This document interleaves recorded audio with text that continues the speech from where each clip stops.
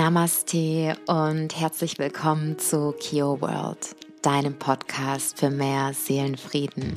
Mein Name ist Christina Juncker, ich bin die Gründerin von Kio Yoga und ich freue mich unglaublich, dass du heute das erste Mal oder wieder eingeschaltet hast zu einem ganz besonderen Interview mit der lieben Nina Noel. Und ich freue mich, dass sie heute da ist und dass ich heute mit dir über das Thema Dubai, Auswandern, deinen Träumen folgen, Neid und Vorurteile und noch so viel mehr mit ihr sprechen werde. Ja, das Interview, ich habe schon überlegt, schneide ich es in 2 Teile, lasse ich es am ganzen Stück, denn es ist auch in jeder Sekunde von Anfang an so spannend. Du wirst direkt, und ich hoffe, du wirst direkt gefesselt sein. Deswegen lehn dich zurück, mach es dir gemütlich und ja, lausche dieser Stunde von, ja, für mich persönlich ganz wertvollen und ehrlichen und nahbaren Erkenntnissen, die Nina teilt. Nina wird dich mitnehmen in das Leben in Dubai, darüber, wie viele Menschen über Dubai sprechen, was Menschen für Vorurteile gegenüber Dubai haben. Und Nina hat eine Auswanderungsfirma. Bedeutet, auch am Ende der Podcast-Folge, deswegen unbedingt bis zum Ende dranbleiben, wird sie mit dir teilen, wie du ein kostenfreies Beratungsgespräch mit ihr und mit ihrem Team ausmachen kannst, wenn du das Calling fühlst und einfach mal mehr Interesse haben oder mehr Informationen haben möchtest, weil du Interesse hast. Wie ist das alles mit Dubai? Wie ist das alles im Thema Auswandern? Was habe ich für Möglichkeiten? Was brauche ich? Wie viel Geld brauche ich dafür bei der Seite? Wie läuft es mit dem Visa? Und so weiter und so fort. Nina arbeitet unter anderem mit als Influencerin. Sie hat früher was ganz anderes gemacht. So wie ich hat sie auch BWL studiert und hat dann im Fernsehen gearbeitet und als Moderatorin. Und ja, hat auch eine Social-Media-Agentur gemacht. Also auch alles Mögliche hat sie in ihrem Leben schon gemacht und probiert und nicht nur probiert, sondern ja auch probiert und umgesetzt. Und wir sprechen nämlich auch darüber, wie schön es ist, Dinge zu probieren und keine Angst davor vor dem Scheitern zu haben, sondern loszugehen für deine Vision, loszugehen für deinen Traum, Mut zu haben und es einfach zu machen.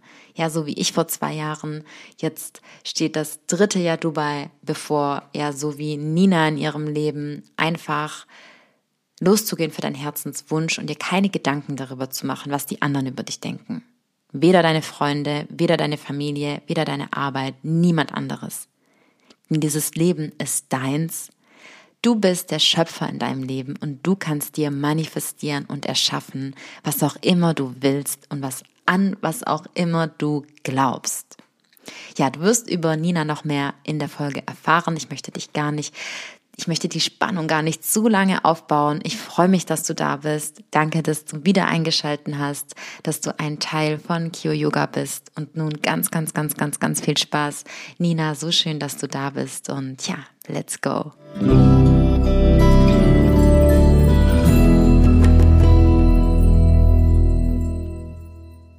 So, ich habe jetzt vor mir die liebe Nina sitzen und es ist gerade schon, ja, also ich sitze hier gerade noch im Bademantel. In Deutschland ist es nämlich 2 Stunden früher wie in Dubai, bevor jetzt bald die Zeit verschoben wird. Und Nina sitzt vor mir aus Dubai, hochschwanger. Und unser Podcast, und sie hat gerade erzählt, dass gerade jeder Termin wie unter Vorbehalt stattfindet, weil es natürlich die ganze Zeit losgehen könnte. Ja, deswegen, ich fühle mich doppelt geehrt, dass du dir jetzt die Zeit genommen hast und dass du es jetzt eingerichtet hast und ja, heute hier bist. Ja, vielen Dank, dass ich da sein darf. Ich glaube, was gerade nicht ganz klar wurde, warum das gerade alles unter Vorbehalt ist. Es ist unter Vorbehalt, weil mein Baby jederzeit kommen könnte. Also die Ärztin sagt, es könnte jede Minute losgehen und ich sitze hier quasi gerade auf heißen Kohlen und immer, wenn ich irgendwelche Termine vereinbare, dann immer unter Vorbehalt, weil eventuell bin ich gerade im Kreissaal. Ja, genau. Ach so, hab ich gerade nicht gesagt, dass du schwanger bist, aber es hätte okay, dann, ja, bei mir ist es, wie gesagt, auf jeden Fall noch früher. Und, und ja, genau, weil sie schwanger ist und weil es jede Minute losgehen könnte. Ja. Ja, wie kam es bei dir dazu, dass du dich damals entschieden hast, nach Dubai auszuwandern? Es gab tatsächlich mehrere Gründe. Also ich hatte schon immer in mir drin, wirklich schon als Kind, eine extreme Reiselust. Also ich hatte immer das Bedürfnis, Deutschland zu verlassen, wollte immer reisen und habe quasi nur von Ferien zu Ferien gelebt. Hauptsache, ich kann wieder was Neues entdecken, weil ich einfach denke, die Welt ist so groß, so schön und so bunt. Warum sollte nur Deutschland das Nonplusultra sein? Man muss vielleicht auch mal den Blick ein bisschen erweitern und gucken, was es noch so gibt. Und nur weil ich in Deutschland geboren bin, heißt das ja nicht, dass das mein Land ist, sozusagen. Ja, und dann bin ich nach dem Studium auch gereist, habe so eine kleine Weltreise gemacht, habe zwischenzeitlich in Australien gelebt und in Amerika. Aber das sind beides Länder, wo das natürlich mit dem Visum nicht so super einfach ist. Und so bin ich immer wieder in Deutschland gelandet, habe dann irgendwann meinen Partner Toni kennengelernt. Der war zu dem Zeitpunkt Basketballprofi. Heißt, wir waren wirklich ortsmäßig immer sehr an ihn gebunden. Also da, wo er dann einen Verein hatte, dort mussten wir auch leben. Und er hat mir versprochen, weil er diese Sehnsucht in mir ja auch nun mal kennt, wenn die Karriere vorbei ist, dann darf ich mal für ein Jahr entscheiden, wo wir hinziehen. Und dann hat sich das so dem Ende zugeneigt. Wir hatten ein e.V. gegründet, ein Basketball-e.V., der schon sehr gut lief. Und zusätzlich hat Toni gemeinsam mit seinem Bruder eine Basketballagentur, also eine Spielerberatungsagentur gegründet. Und das war dann an einem Punkt, wo er damit mehr Geld verdient hat als mit seiner eigentlichen Basketball-Profi-Karriere. Also das hatte dann schon so einen Schwenker genommen. Ich habe mit meiner Social-Media-Agentur Geld verdient, also konnte remote arbeiten. Und dann habe ich gesagt, so, also eigentlich ist jetzt ja der Zeitpunkt, Karriere neigt sich dem Ende zu. Du hattest mir das jahrelang versprochen, dass ich dann mal entscheiden darf. Wir haben gerade einen einjährigen Sohn. Der nächste wird in wenigen Monaten geboren. Da war ich nämlich auch schwanger. Und dann habe ich gesagt, ich würde gerne jetzt auswandern. Und er hat das nicht so richtig ernst genommen und meint, ja, mach du mal, informier dich mal, recherchier, ich mache da gar nichts. Und dann habe ich angefangen und ich hatte einfach viele verschiedene Punkte, die mir wichtig waren, vor allem, weil ich ja nun nicht mehr alleine war, sondern mit Kindern. Und das war sowas wie, ich wollte ein gutes Gesundheitssystem, ich wollte Sicherheit, das war für mich extrem wichtig. Ich wollte eine Strecke, die nicht zu weit weg ist von Deutschland, sodass wir die Familie auch besuchen können. Sonne war das oberste Ziel. Also ich wusste, ich brauche Sonne, ich brauche blauen Himmel. Das gibt mir einfach ein ganz anderes Lebensgefühl. Ja, und so hat sich das quasi immer weiter geschlossen. Dann sollte es unternehmerfreundlich sein, weil wir ja nun mal als Unternehmer tätig sind. Und der Kreis wurde immer kleiner. Also wir haben uns Amerika angeguckt, wir haben uns Portugal angeschaut, wir haben uns Bali angeschaut. Wir waren total offen. Oder ich war total offen, ich habe mich ja drum gekümmert.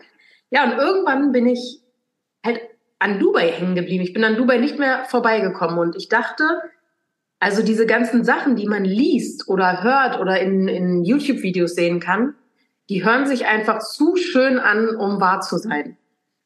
Ich konnte das einfach nicht glauben, wie unternehmerfreundlich es ist, wie sicher es ist, wie nah es ist, wie wenig Zeitverschiebungen man hat, gerade wenn man mit deutschen Kunden noch zu tun hat.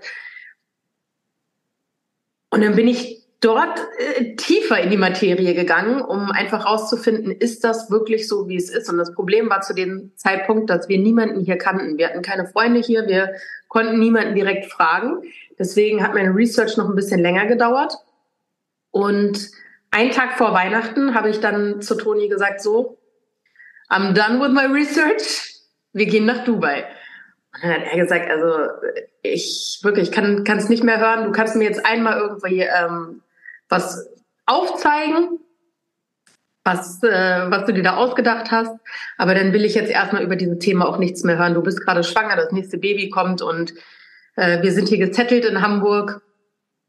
Und dann habe ich ihm alles erzählt. Ich glaube, es waren so 1,5, 2 Stunden, wo ich alle Vor- und Nachteile gesagt habe, wo ich ihm alles aufgezeigt habe.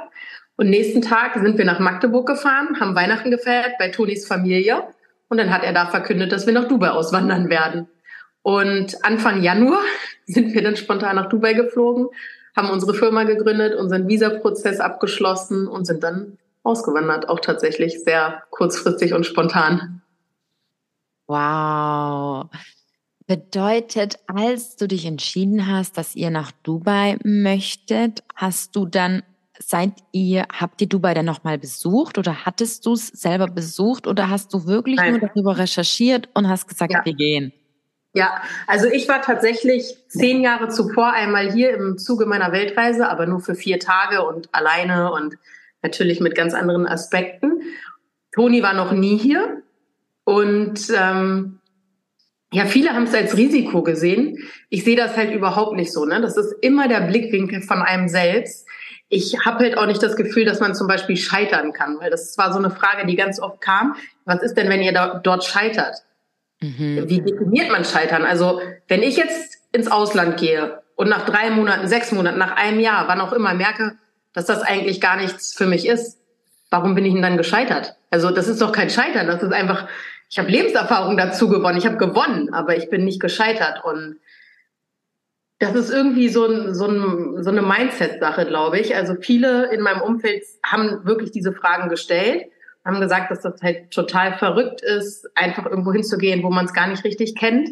Aber ich gehe ja dahin, um es kennenzulernen. Also ich gehe da jetzt hin, ich lerne es kennen. Und wenn es nicht klappt, ich kann doch immer wieder zurück nach Deutschland gehen. Ich bin noch Deutsche, ich habe einen deutschen Reisepass.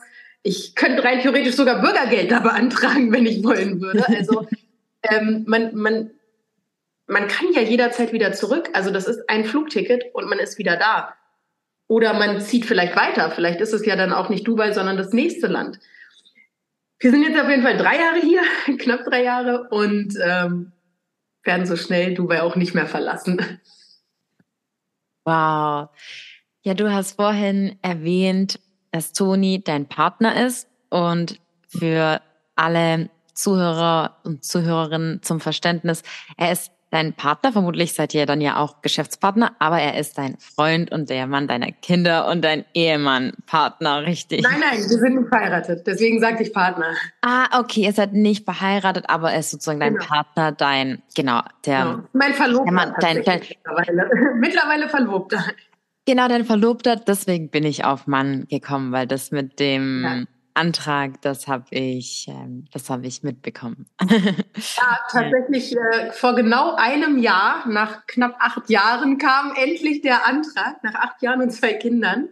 Wow. Und dann haben wir angefangen, die Hochzeit zu planen und haben alles gebucht für den 11.11.23. Also es war für mich so eine ganz besondere Zahl, 111123. Fand ich total schön.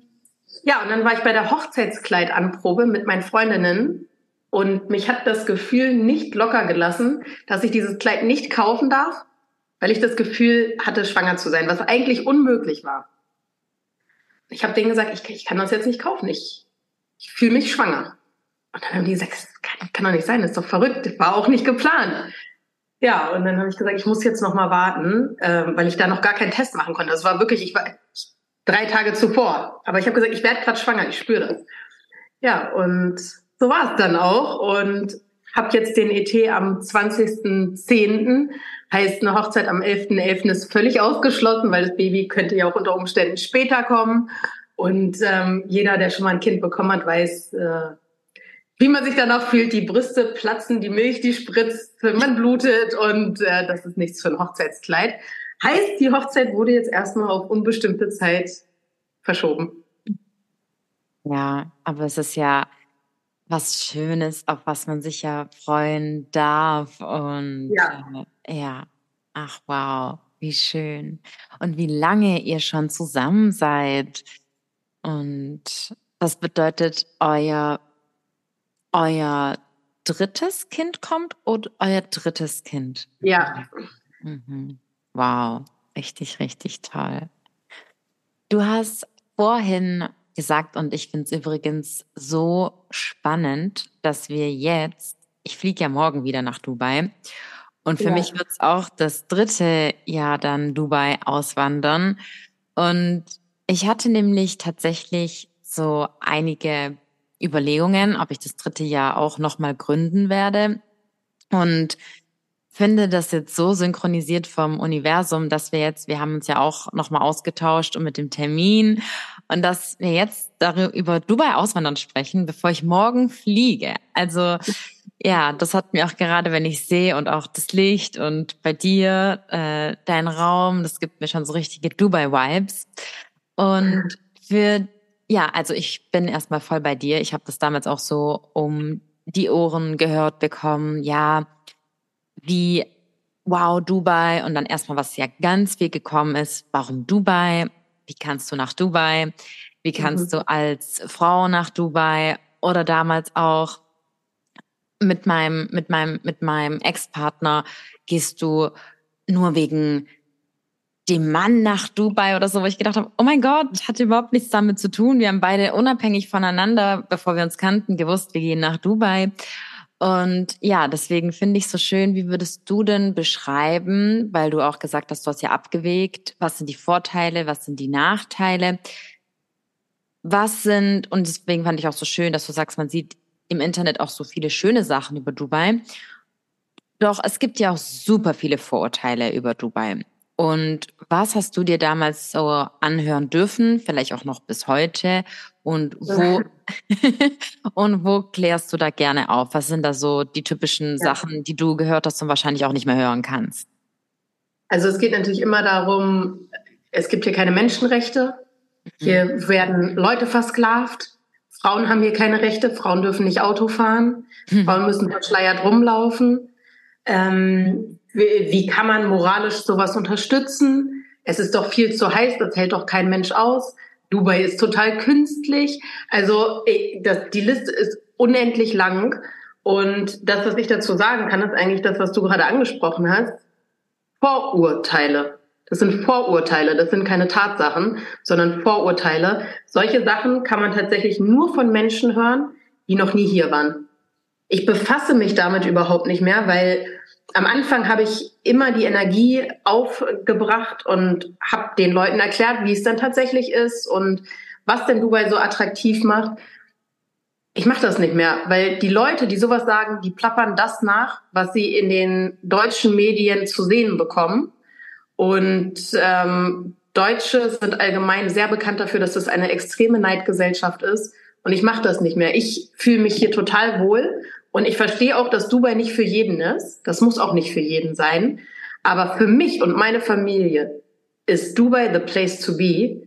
Es gibt für mich aktuell zum jetzigen Zeitpunkt keinen besseren Ort auf der Welt, um zu leben, um meinen Kindern etwas zu bieten, egal ob Gesundheitssystem, Bildungssystem, Wetter, Sicherheit, Entfernung nach Deutschland. Es gibt so viele Punkte, die Dubai so enorm attraktiv machen. Wir brauchen von den Steuervorteilen gar nicht zu sprechen. Das ist auch so ein Ding. Man hört immer wieder, ja, du Steuerflüchtling, du Steuerflüchtling. Also erstmal, nur weil ich in Deutschland geboren bin, heißt das noch lange nicht, dass ich für immer in Deutschland bleiben muss. Was sind das für Wertvorstellungen? Ja. Wenn man nach Spanien auswandert oder nach Amerika, dann ist Living the American Dream. Das ist cool, das wird gehypt. Wenn du nach Dubai auswanderst, dann bist du ein böser Steuerflüchtling. Ja, Leute, man spart Steuern. Man spart Steuern und es ist extrem unternehmerfreundlich, wenn es um Papierkram und sowas geht. Aber jeder, der mal in Dubai war, vor allem mit Kindern, der weiß, wie teuer das hier ist. Und man profitiert nicht von dem Steuervorteil als Familie, weil man so viel höhere Kosten hat. Man zahlt für die Schule zwischen 1.500 und 2.000 Euro pro Monat pro Kind. Dessen muss man sich erstmal bewusst sein. Man muss sich international krankenversichern und so weiter und so fort. Also da kommen Kosten auf einmal auf einen zu, dieses Steuerersparnis auch wieder aufwiegen. Also wir haben jetzt nicht mehr Geld, als wir in Deutschland zur Verfügung hatten, aber wir haben deutlich mehr Lebensqualität und Sicherheit. Ja. Oh, das ist so ein wichtiger Punkt, weil bei mir war das damals auch so, die Steuern waren kein einziger Grund, dass ich nach Dubai bin. Das ist so verrückt. Ich habe damals zum Glück auch bezüglich Steuern nicht ganz so viele Kommentare gehört, aber trotzdem, ja, doch auch damals, wenn man auswandert und du kennst ja ganz klar Instagram-Fake-Profile, wo dann irgendeine Nachricht kommt, genau, du Steuerflüchtling oder wo ich dann auch denke, Und sogar wenn ich ein Steuerflüchtling wäre, das das ist ja das Beste, was du machen kannst, vor diesem Steuersystem hier zu flüchten. Und wo ich mir auch denke, das ist auch der Unterschied in Dubai, wenn du dann dort, wie du es gesagt hast, man hat mehr Lebensqualität. Und für gewisse Dinge zahlst du dann auch dort. Und dann verstehst du jedoch auch dort, was mit deinem Geld, das du zahlst, passiert. Und dass du zum Beispiel auch weißt, dass auch sowas, das wissen dann die Menschen ja auch überhaupt nicht, dass zum Beispiel eine Firmengründung, wenn ich jedem sage, ich zahle jedes Jahr theoretisch wie in Anführungsstrichen Steuern, nicht Steuern, jedoch meine Firmengründung und natürlich, wie du sagst, für Unternehmer, die irgendwann in, keine Ahnung, einem 5-, 6-, 7-stelligen Bereich verdienen, natürlich, dann lohnt es sich, keine Steuern zu sparen. Und dann kann ich auch und warum geht denn jeder Unternehmer mittlerweile nach Dubai? Warum sind denn in den letzten Jahren so viele Menschen von Deutschland ausgewandert? Weil die Menschen, wie du es gesagt hast, es ist halt eine Mindset-Einstellung.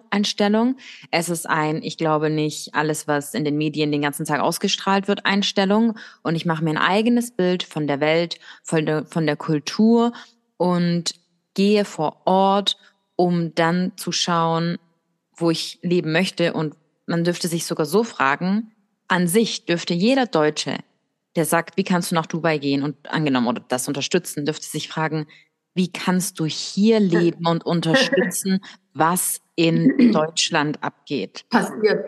Das ist eine Sache, das ist so ein Gegenargument, was ich tatsächlich oft bringe. Wenn jemand mir sagt, nur weil ich hier lebe, unterstütze ich alles und heiße ich alles gut, was hier in Dubai passiert. Dann sage ich immer, okay, ganz kurze Frage, nur weil du in Deutschland lebst, ist das für dich in Ordnung, dass Hunderttausende Pädophile in Deutschland rumrennen, die sich an kleinen Kindern vergehen und die dann eine Haftstrafe auf Bewährung bekommen? Bist du deswegen jetzt ein pädophilenfreundlicher Mensch und unterstützt das? Ja. Ganz kurze Frage. Weil wenn ja, dann wirf mir gerne vor, was immer du möchtest in Dubai. Aber ich gehe nicht davon aus, dass du diese Frage jetzt mit Ja beantwortest. Und damit ist auch für mich klar, in Dubai ist nicht alles Gold, was glänzt. Und es gibt hier mit Sicherheit auch Schattenseiten, die natürlich sehr verborgen sind, von denen man nicht viel mitbekommt. Für mich ist die einzige Schattenseite, die ich bisher kennengelernt habe, tatsächlich, dass es sehr, sehr teuer ist. Ansonsten liebe ich Dubai. Es wird immer sehr als oberflächlich deklariert, aber ich habe noch nie so tiefgründige Freundschaften gehabt wie in Dubai tatsächlich. Und Menschen, die einem so viel gönnen, die einen so sehr unterstützen. Und ich lasse mir das einfach nicht mehr nachsagen, dass nur weil ich hier lebe, ich alles gutheiße und gleichzeitig unterstütze. Und ich unterhalte mich mit Menschen. Ich bin wirklich sehr, sehr, sehr viel unterwegs. Wir haben hier eine mittlerweile sehr große Firma. Wir haben Angestellte. Ich fahre Taxi. Ich habe Hausangestellte. Und ich unterhalte mich mit den Menschen. Und man kann einfach zum Beispiel nicht von Sklaverei sprechen, weil es hier ganz klare Regeln gibt. Zum Beispiel eine Nanny, die hat 30 Urlaubstage im Jahr verpflichtend. Wer kriegt denn in Deutschland noch 30 Urlaubstage? Frag ich mich da. Also 24 ist das, was gesetzlich vorgeschrieben ist. Und wenn du Glück hast, kriegst du vielleicht 26 oder 28 Urlaubstage. Dann muss man der Nanny eine Unterkunft stellen.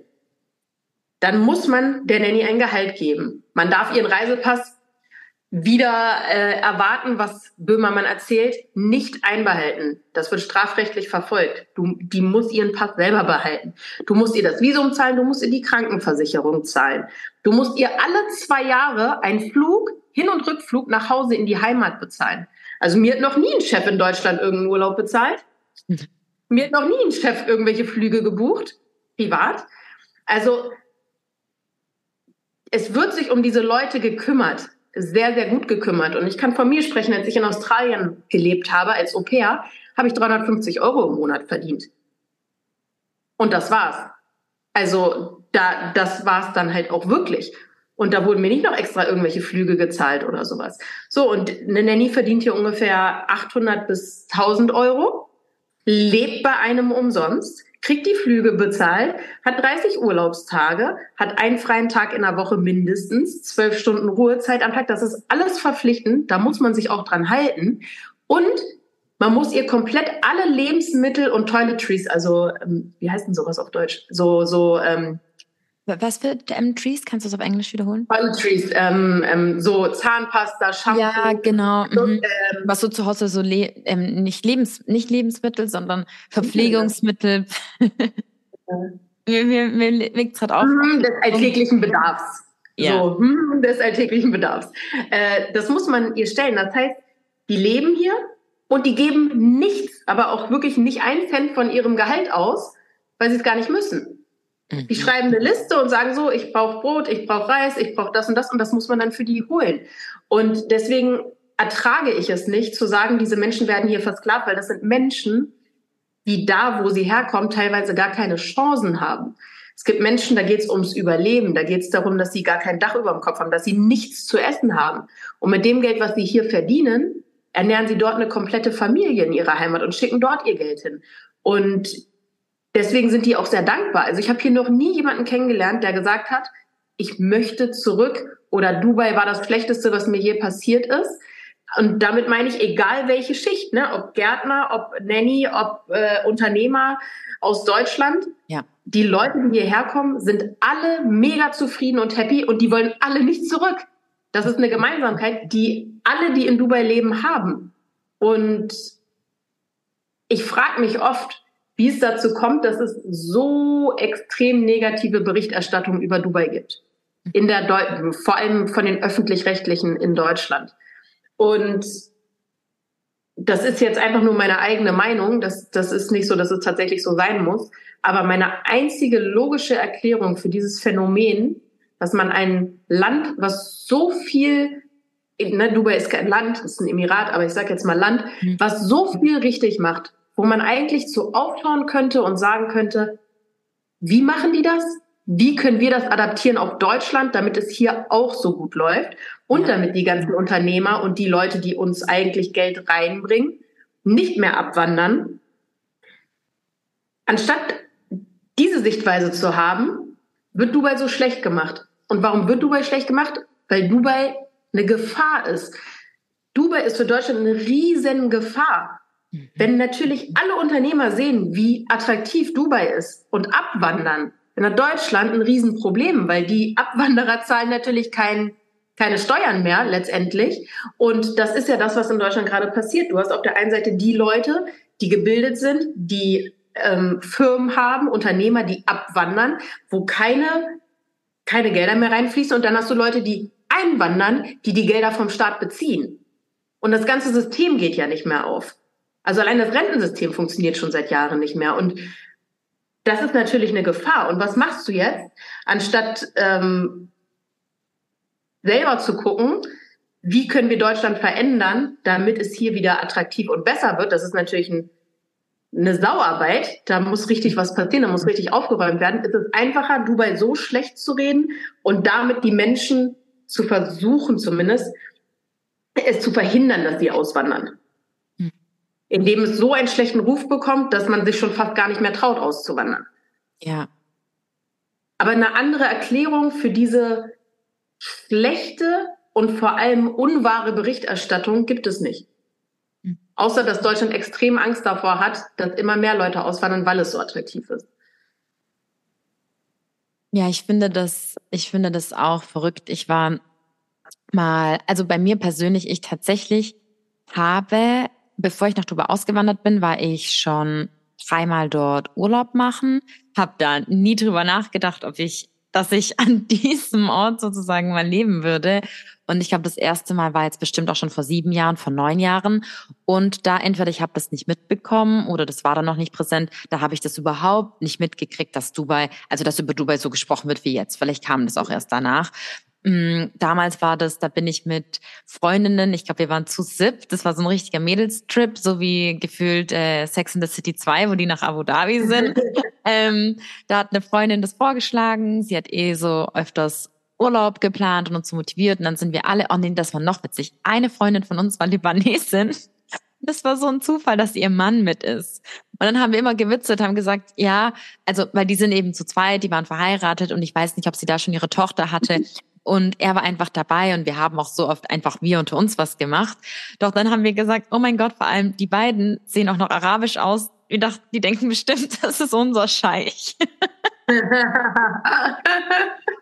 Mit seinen 7 Frauen. Seinen 7 Frauen, das war wirklich so lustig. Und ja, da habe ich das tatsächlich gar nicht mitbekommen. Und erst, wo ich dann überlegt habe mit Dubai, wo ich tatsächlich damals, wo ein Lockdown war und Dubai war mit einer der wenigsten Orte, wo du reinfliegen konntest. Und da war für mich, also bei mir, dass ich nach Dubai ausgewandert bin, das waren dann auch, ich konnte mich gerade so in dir wiederfinden, ich habe schon immer gewusst, ich werde mal reisen gehen oder ich werde auch mal woanders leben. Also ich weiß schon, wo ich als Kind in Italien war und am Meer stande, habe ich gedacht, ich möchte irgendwann auch am Meer leben. Oder ich möchte in Italien leben. Und da habe ich gedacht, wie kriege ich das hin? Welche Sprache soll ich sprechen? Was soll ich denn dann arbeiten? Das war so was Unmögliches gefühlt. Irgendwie gefühlt wie da, wo du geboren wirst, da müsstest du leben. Ja. Und dann kam so eins mit dem anderen zusammen. Bei mir einfach so eine persönliche Veränderung, so auf den spirituellen Weg gekommen. Wie du auch gesagt hast, ist ja auch alles so eine Mindset-Einstellung. Und dann in die Selbstständigkeit und dann mit Dubai hat sich einfach alles gefügt. Ich habe einmal, wie du sagst, super viele Leute damals schon über mein Netzwerk kennengelernt, wo ich wusste, die leben in Dubai. Ich habe dort Urlaub gemacht und dann bin ich in einem Lockdown dorthin geflogen und mit Freunden gewesen, wo alle schon überlegt haben, alle selbstständig, dass sie sich überlegen, auszuwandern. Und da habe ich dann auch gemerkt, dieser krasse Kontrast, wo du gesehen hast, okay, auf der ganzen Welt ist jetzt dieses C-Punkt-Thema. Deutschland geht damit so um, die Leute sind so drauf. Und dann, als ich nach Dubai geflogen bin und auch in Dubai die Maskenpflicht war, sogar an viel mehr Orten wie in Deutschland, der Vibe es war eine andere Welt. Und da habe ich gemerkt, krass. Das war so dieses reingeflogen, wie die mit dieser ganzen Sache umgegangen sind. Wie dich jemand angesprochen hat in der Mall, wenn deine Maske unter der Nase war, in der Anführungsstrichen von Miss, excuse me, could you please? Und nicht, dass ich wie in Deutschland aus dem Zug, dass ich da aus dem Zug geworfen wurde und der angehalten wurde und noch von allen Passanten keine Unterstützung von den Leuten herum. Und das waren so Sachen, die da in diesem halben Jahr passiert sind, wo ich dachte, nee, also auf diese Energie, ganz ehrlich, habe ich keine Lust mehr.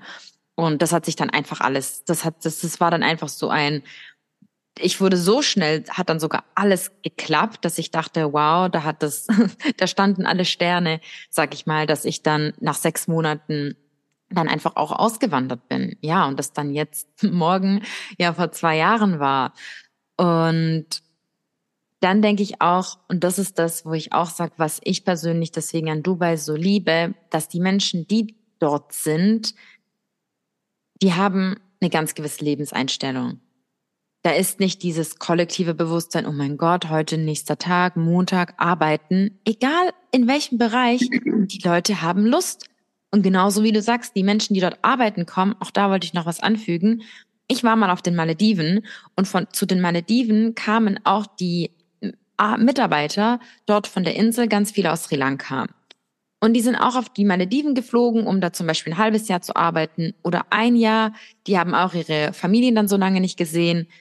Sagt irgendjemand, die armen Arbeiter oder in Anführungsstrichen auf den Malediven, wo ich wette, dass die 1000-mal weniger verdient haben oder verdienen, wie in Dubai, wo ganz andere Arbeitsbedingungen herrschen. Ich meine, okay, du bist auf den Malediven, aber in Dubai bist du auch in Dubai.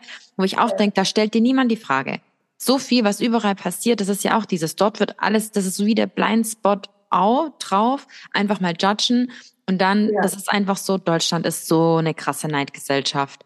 Das ist auch so dieses, was mit so ein Antrieb ist, warum ich auch das Gefühl habe, würde ich gerne dich fragen, wie das bei dir ist, weil du bist ja auch als Influencerin auch deutschsprachig aktiv. Hast du da schon manchmal den Impuls gehabt, auch, ich sag mal, in den englischsprachigen Raum wie umzusteigen, dadurch, dass du nämlich wegen dem Gefühl, ich meine, ihr begleitet ja auch Deutsche eben auszuwandern, ist das so ein Punkt? Oder ja, weil ich sag mal, das merkt man eben schon, in Dubai ziehst du ja ganz andere Leute an. Da findest du, und das habe ich eben auch ganz andere Freundschaften geschlossen. Ja, also das mit der englischen Sprache war tatsächlich mal kurz ein Thema, habe ich aber sofort wieder verworfen. Liegt bei mir ganz einfach daran, ich bin nicht Influencerin geworden, weil ich gerne Influencerin werden wollte und mir da so viel Mühe gegeben habe, sondern ich war früher in Deutschland als Schauspielerin und Moderatorin tätig und dadurch ist einfach meine Community gewachsen.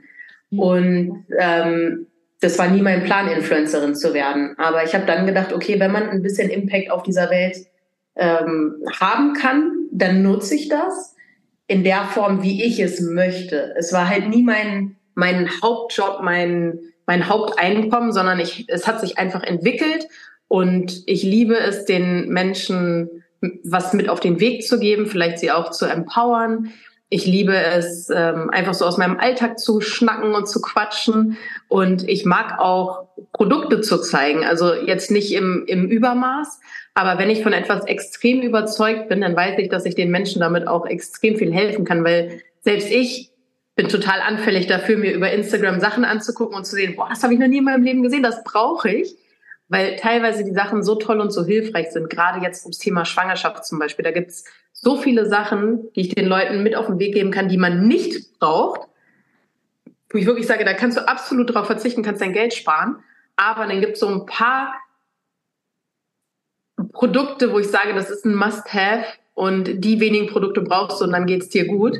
Und sowas stelle ich dann auch super gerne vor. Ich bin Deutsche. Ich fühle mich am wohlsten, wenn ich Deutsch spreche. Also ich kann mich am besten in der deutschen Sprache ausdrücken und da ich nicht vorhabe, mit meinem Instagram-Account weiter groß zu wachsen oder groß als Influencerin tätig zu sein, mache ich einfach genauso weiter wie bisher auf Deutsch. Und diejenigen, die das mögen, was ich mache, da freue ich mich über jeden, der da ist, der supportet. Ich habe auch tatsächlich eine sehr, sehr, sehr sweete Community. Also wenn dann mal was ist, dann ist es wirklich so Fake-Account-Geschichten. Aber ich habe wenige Diskussionen. Die Leute wissen mittlerweile, dass ich in manchen Sachen, ich sage jetzt einfach mal queer denke, im Sinne von, dass ich nicht immer konform bin mit jeder Sache, die so passiert. Ich bin, glaube ich, auch eine der wenigen, die sich zum Beispiel impfkritisch äußert. Und ganz am Anfang gab es dann mal ein paar Nachrichten dazu, die dann gesagt haben, wie kannst du sagen, dass du dein Kind jetzt nicht geimpft hast oder dass du die MMR-Impfung vorerst ablehnst oder die Vitamin-K-Gabe oder was auch immer. Und die Leute haben sich daran gewöhnt, dass man mich nicht belehren kann. Ich mache mein Research, you do your research und dann guckt man einfach, weil es gibt zum Beispiel, das ist wirklich so ein ganz klassisches Thema, beim Thema Impfen gibt es kein richtig und kein falsch, gibt es nicht. Ich weiß nicht, ob ich mit der Strategie, die ich fahre, ob ich damit richtig fahre, ich weiß es nicht. Du hast auf der einen Seite das Problem, es gibt Impfungen und es gibt ganz klar und ganz deutlich Impfschäden. Ganz klar. Heißt, wenn ich meine Kinder impfe gegen alles, was die STIKO in Deutschland vorgibt, dann gehe ich automatisch das Risiko ein, dass mein Kind einen Impfschaden erleidet. Wenn ich mein Kind nicht impfe, gehe ich automatisch das Risiko ein, dass mein Kind an einer dieser Krankheiten, gegen die ich hätte impfen können, erkrankt und diese Erkrankung schweren Verlauf nimmt. Das heißt, das, was wir so gerne haben wollen als Menschen, diese 100%ige Sicherheit, die gibt's nicht. In keine Richtung.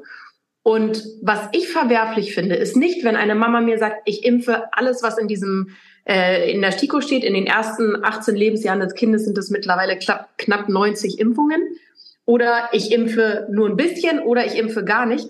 Ich möchte niemanden dafür judgen. Ich möchte aber selber auch für meine Entscheidung nicht gejudged werden, weil ich bin eine Mama, ich liebe meine Kinder, ich habe mein Research gemacht und aufgrund meines Researches habe ich eine Entscheidung getroffen. die nicht 100% ist und die mir auch keine 100%ige Sicherheit gibt. Was ich nicht mag, ist, wenn jemand kein Research betreibt, sagt, das wird schon immer so gemacht, das machen alle so und deswegen mache ich es auch. Das ist eine Sache, die ich tatsächlich verwerflich finde, wo ich sage, warte mal ganz kurz, du setzt gerade ein Leben in die Welt, für das du verantwortlich bist die ersten Jahre und nur weil es jeder so macht, machst du es auch so? Nur weil deine Nachbarn deinen Kindern Cola geben, gibst du denen auch Cola? Also entschuldige mal bitte, wenn du weißt, dass dein Kind, dass Zigaretten giftig sind oder schädlich oder Alkohol schädlich ist, dann gibst du es deinem Kind auch nicht und da gibt es gar keine Diskussion. Aber beim Thema Impfen wirst du so krass angegangen in Deutschland und das ist für mich einfach ein Punkt. In Dubai habe ich darüber noch nie eine Diskussion gehabt. Ja. Wenn ich sage, ich bin mir unsicher oder ich weiß nicht, wie ich es machen soll oder gibt's nicht. Es gibt hier einfach keine Diskussion. Und das war zum Beispiel in Deutschland damals ein Riesenthema, weil ich meinen Sohn nicht in die Kita bekommen habe. Und da gibt es gewisse Pflichtimpfungen in Deutschland und wenn du die nicht hast, dann darf dein Kind halt nicht teilnehmen und wird ausgeschlossen. Und ich merke immer wieder, dass die Menschen, die einen dann so angehen, einfach extrem unwissend sind. Ich habe noch nie mit jemandem diskutiert, der total tolle Argumente dann hatte. Also sprechen wir jetzt einfach mal von Masern. Das ist ja die einzige Pflichtimpfung in Deutschland. Es gibt aber den reinen Masernimpfstoff, den es immer gab. Den gibt es seit Einführung dieser Pflichtimpfung, gibt es den nicht mehr. Es gibt jetzt nur noch MMR, Mumps, Masern und Röteln. Das heißt, du musst schon mal direkt 3 auf einmal impfen. Obwohl nur eine Sache Pflicht ist, aber diese eine Sache kannst du nicht alleine kriegen, ist verboten mittlerweile. Dieser Impfstoff wurde vom Markt genommen. So, Masern. Das ist tatsächlich eine Krankheit, die mittlerweile super, super gefährlich sein kann. Für Säuglinge und für besonders alte Menschen. Ursprünglich ist es aber so, einfach, ich will es einfach nur mal wissenschaftlich betrachtet darstellen, wie es ist. Masern ist eine ganz normale Kinderkrankheit, die für Kinder im Kindesalter überhaupt nicht gefährlich ist. Wenn du einmal in deinem Leben Masern durchgemacht hast, bist du für immer immun. Heißt auch als Risikogruppe alt, Rentner, bist du immun. Dir kann nie wieder was passieren. Durch Einführung der Impfung, die leider natürlich nicht dauerhaft ein Leben lang wirkt, bist du im Alter nicht mehr immun und somit wird Masern für dich im Alter wieder gefährlich. Weil du gegebenenfalls deine Impfung nicht oft genug auffrischt. Gleiches gilt für die Mama. Wenn die Mama Masern durchgemacht hat, dann gibt sie diesen Schutz für circa 18 Monate automatisch, das ist wissenschaftlich bewiesen, das sind keine Verschwörungstheorien, an das neugeborene Baby weiter. Das hat diesen Immunschutz von der Mutter, diesen Nestschutz. Wissenschaftlich bewiesen. Ist die Mutter geimpft, hat das Baby den Nestschutz nicht. Heißt, wir haben jetzt Säuglinge, die auf einmal, weil die Mama geimpft ist und noch nie Masern hatte, anfällig sind für Masern und für die ist das wirklich gefährlich. Problem an der Masernimpfung ist, du darfst sie vor 12 Monaten gar nicht geben. Das heißt, diese ersten 12 Monate sind sie sowieso ungeschützt. Es sei denn, die Mutter hatte mal Masern. Und das sind einfach Sachen, wenn du mit jemandem in die Diskussion gehst, die wissen das gar nicht. Ich hatte eine Freundin, die war so sauer auf mich und hat gesagt, was, du willst dein Kind in die Kita geben? Dann ist da jemand, der ist nicht geimpft gegen Masern. Das ist völlig verantwortungslos. Da muss man das Jugendamt eigentlich rufen. Und dann habe ich gesagt, aber warum? Dann hat sie gesagt, naja, mein Sohn ist in der Kita und ich möchte das wissen, wenn da jemand ist, der nicht gegen Masern geimpft ist. Ich sage, aber dein Sohn ist doch geimpft, warum hast du denn so Angst? Ja, weil die Impfung nicht 100% schützt. Dann habe ich gesagt, ich habe jetzt noch mal eine Frage an dich. Also wenn du jetzt wüsstest, dass in der Kita bei dir Kinder sind, die nicht gegen Masern geimpft sind, dann würdest du dein Kind da nicht hinschicken? Hat sie gesagt, ja, natürlich. Dann würde ich mein Kind da nicht hinschicken, das ist ja saugefährlich. Dann habe ich gesagt, ab wie vielen Monaten ist denn deine Kita? Das ist doch eine Krippe. Ja, ab 6 Wochen. Ich sage, sind da Kinder, die unter einem Jahr sind? Ja. Ich sage, die sind alle ungeimpft, weil du unter 12 Monaten gar nicht impfen darfst. Also ist dein Kind jeden Tag mit Kindern zusammen, die ungeimpft sind. Ja, und dann sind sie mundtot. Dann wissen sie nicht mehr, was sie sagen sollen, weil sie ungebildet sind, weil sie sich mit diesem Thema nicht befasst haben. Und das ärgert mich so sehr. Wenn du dich befasst und dann trotzdem alles genauso machst, wie du es machen möchtest, völlig in Ordnung.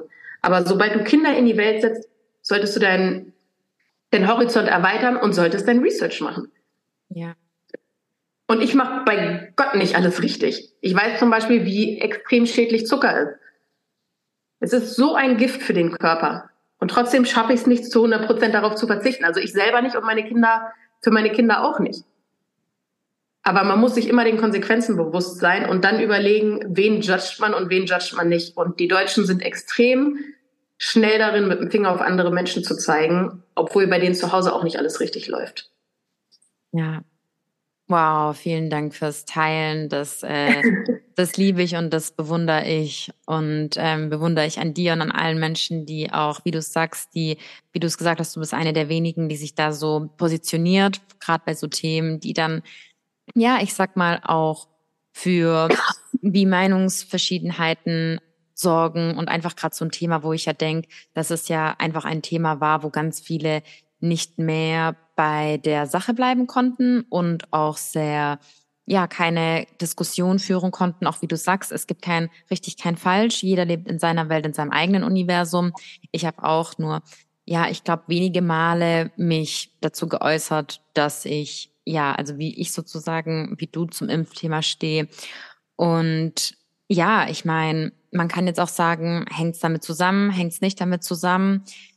Ich persönlich, ja, bekomme einfach aus meinem Feld mit, wie viele Menschen jetzt es schon beginnt, krank werden, sterben, Suizidrate.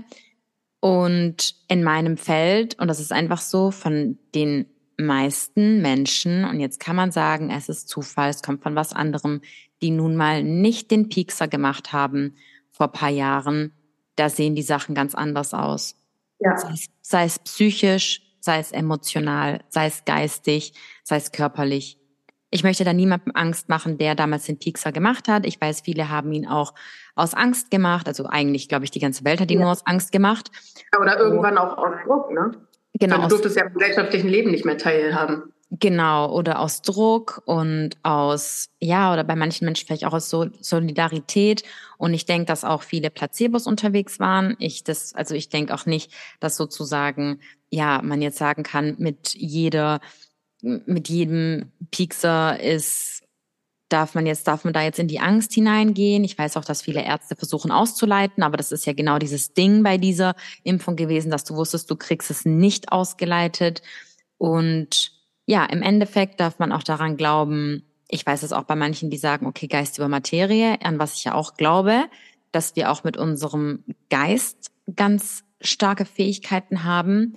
Nur sind zum Beispiel, sage ich jetzt einfach mal, meine spirituellen Kräfte auch nicht so stark, dass ich, keine Ahnung, ein Glas Wein trinken kann und davon nicht betrunken bin. Deswegen muss man da einfach, ja, abwägen. Jeder hatte damals, wie du es auch gesagt hast, für die Entscheidung, die man trifft oder auch für seine Kinder trifft, hat man dann die Verantwortung zu tragen. Und ja, man kann nicht sagen, was ist richtig, was ist falsch. Doch ja, ich finde einfach, es ist spannend und ich habe von damals schon gesagt, das ist alles gerade erst der Beginn. Also wir sind gerade in einem für mich globalen, ja, wir sind in einem globalen, um das auch einfach mal so anzusprechen, einem globalen Krieg irgendwie befinden wir uns. Ja, weil die Akzeptanz ist, glaube ich, ein Riesenthema. Das ist eigentlich das übergeordnete Thema von diesem ganzen C-Thema, Impfthema etc. ist eigentlich Akzeptanz, weil ich habe noch nie jemanden gehört, der sich kritisch äußert und dann mit dem Finger auf jemanden zeigt, der es doch tut, der sich Ganz impft. genau. Und dann sagt, hey, du bist so doof und wie kannst du nur? Aber andersrum passiert es die ganze Zeit. Ja. Und diese Akzeptanz, es ist doch mein Körper, es ist mein Leben und ich sollte doch darüber entscheiden können, was ich mit meinem Körper machen möchte und was nicht. Und das soll jeder entscheiden, wie er möchte. Wirklich jeder für sich sollte diese Entscheidung treffen und auch gucken, wie viel Angst habe ich vor welcher Konsequenz. Ich hatte zum Beispiel, und das ist eine absolut berechtigte Angst, ich hatte total Angst vor Impfschäden. Ich hatte so Angst vor Impfschäden, weil wir tatsächlich im Umfeld 2 Leute hatten, die nach dieser Impfung gestorben sind und eine Hirnthrombose. Und ich hatte tierische Angst. Ich hatte tierische Angst zu dem Zeitpunkt, als das alles aufkam mit der Impfung, war ich schwanger und durfte nicht impfen. Anfangs war das so, dass alle Schwangeren nicht impfen durften. Deswegen war ich sowieso schon mal raus. Aber ich habe mich trotzdem damit befasst und ich hatte ja auch trotzdem Angst vor dem, was kommt. Und ich wusste ja auch nicht, was ich machen sollte. Aber meine Angst, an Corona zu erkranken, war viel geringer als meine Angst, einen Impfschaden zu erleiden. Warum auch immer. Ich kann dir gar nicht sagen, wieso. Das war einfach eine Angst. Aber die sollte doch berechtigt sein. Warum darf diese Angst nicht aufkommen, aber die andere Angst ja? Angst ist Angst. Und aufgrund von Ängsten treffen wir gewisse Entscheidungen im Leben. Und ich habe damals für mich entschieden, Deutschland, wie damit umgegangen wird, wie die Menschen damit umgehen, die Probleme, die sich meinen Kindern hier auftun gerade und mir auftun, weil ich sie gerade nicht in die Kita bekomme. Das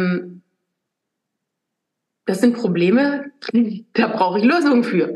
Ja. Und entweder man ergibt sich dem, aber ich kann jeden nur motivieren, der kritisch ist oder nicht happy oder was auch immer, wenn du mit der Situation, wie sie jetzt bei dir ist, egal wo du bist, egal mit wem du bist, wenn du damit nicht zufrieden bist, man kann es immer ändern. Ja. Man kann es immer ändern. Wir hatten unser stabiles Umfeld in Deutschland, wir hatten unser Einkommen, wir hatten Kinder und es ist nicht so, oh Gott, mit Kindern hast du das alles gemacht. Nee. Weil ich Kinder habe ich das gemacht. Ich konnte das nicht mehr ertragen, dass da Spritzen auf dem Spielplatz rumlaufen und rumliegen und Scherben auf dem Spielplatz, dass an jeder Ecke jemand vergewaltigt oder entführt wird, dass die Kitas maßlos überfordert sind, dass in den Kitas Kinder missbraucht und misshandelt werden, dass die Leute den ganzen Tag die Mundwinkel nach unten tragen und unhöflich sind und rummeckern, dass ich am Bahnhof lang gehe und da es an jeder Ecke wirklich nach Pipi stinkt und da Penner mit Alkohol und Spritze im Arm liegen. Ich konnte das nicht mehr verantworten, weil ich wusste, es geht hier nicht mehr nur um mich. Und manchmal muss man dann einfach die Balls haben und sagen, ich gehe jetzt den Unkomfortablen, weil machen wir uns nichts vor. Also eine Auswanderung, das ist auch nicht einfach nur mal eben easy und so. Das sind neue Behörden, neue Gesetze, es verändert sich enorm viel. Du hast nicht mehr deine Mami um dich herum. Ich kann jetzt nicht mal eben kurz sagen, Mama, ich komme Sonntag rum und du gibst auch was auf.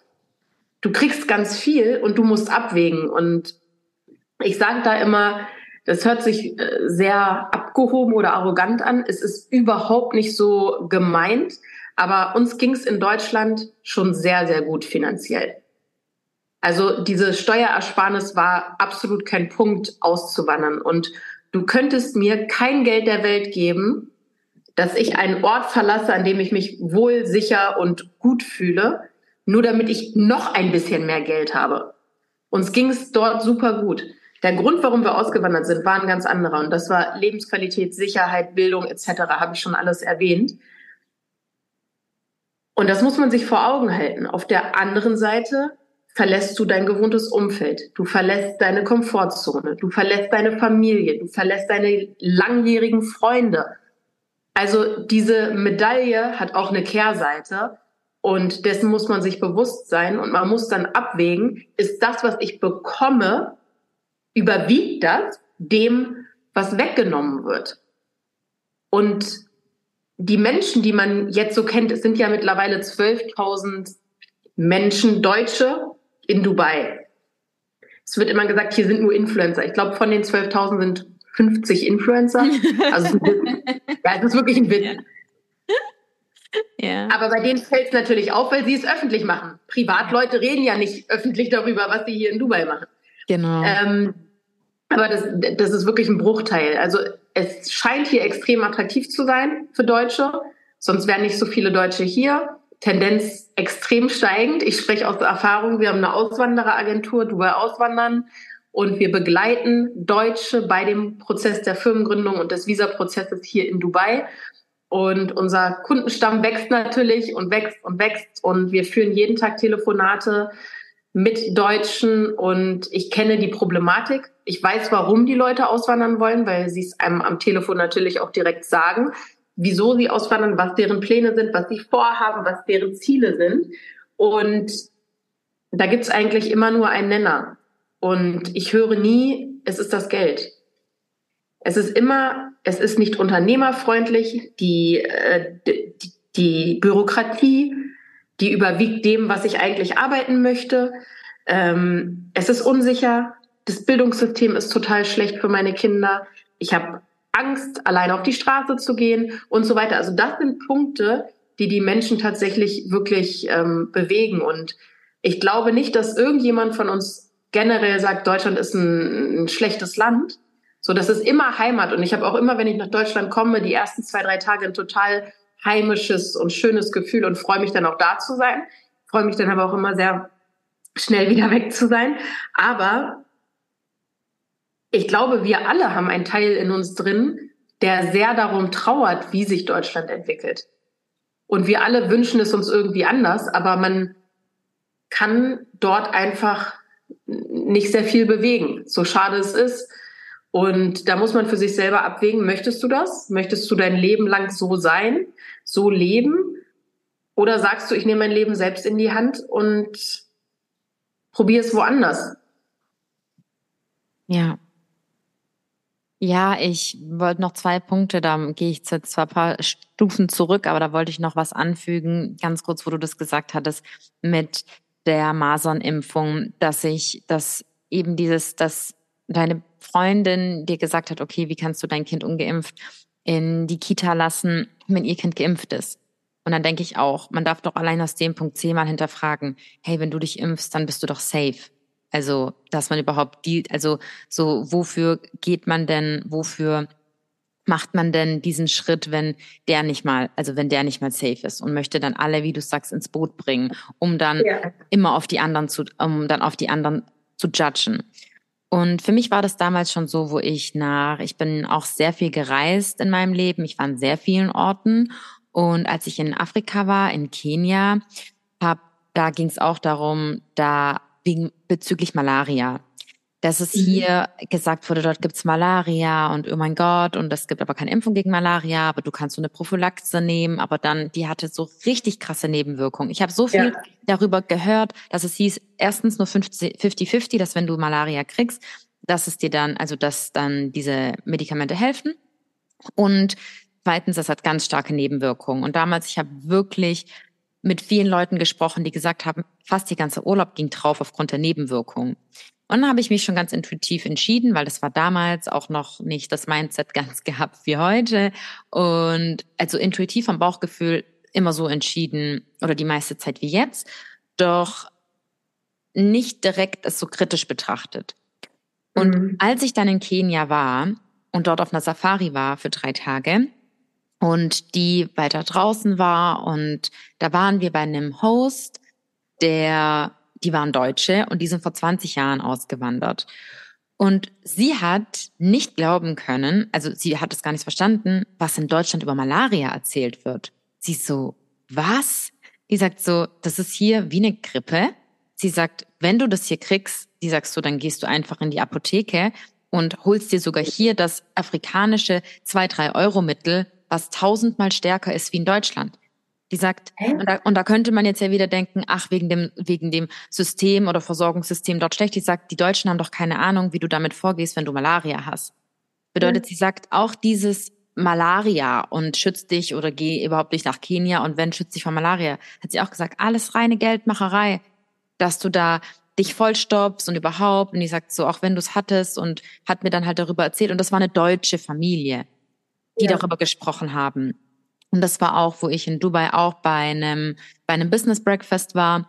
Und dann hat auch eine Frau, wo wir dann so über das Dubai-Thema gesprochen haben, die lebt seit 20 Jahren dort, wie du sagst, einfach auch eine Privatunternehmerin oder auch, es sind ja auch ganz viele, die in Dubai einfach mit ihrem normalen Bürojob arbeiten. Ich glaube, das ist ja ganz wichtig zu verstehen. So viele, die gehen einfach rüber, die gehen dort zu einer Bank, verdienen besser, die gehen dort in ein Büro, verdienen besser, die können dort sogar deutschsprachig arbeiten. Und genauso was hat sie auch gemacht, einfach in einem 9-to-5, auch in Dubai.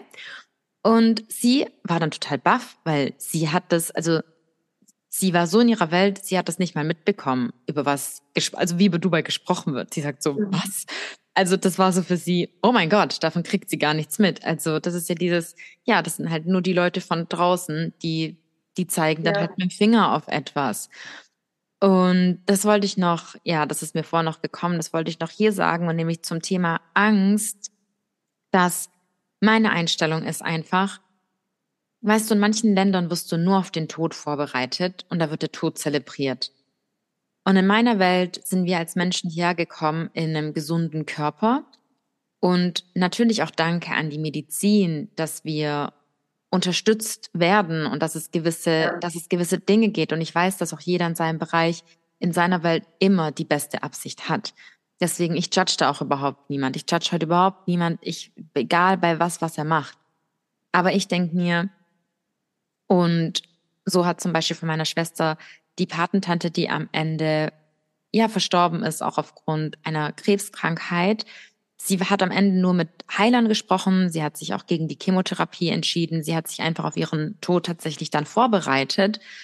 Und ich denke mir auch, wenn wir dann auch eine Krankheit bekommen, dann können wir das auch annehmen. Weißt du, wir wären ja nicht so in Angst, wenn wir nicht wissen, wenn wir nicht daran glauben würden, wir haben noch ein Leben und unsere Seelenexistenz ist unendlich.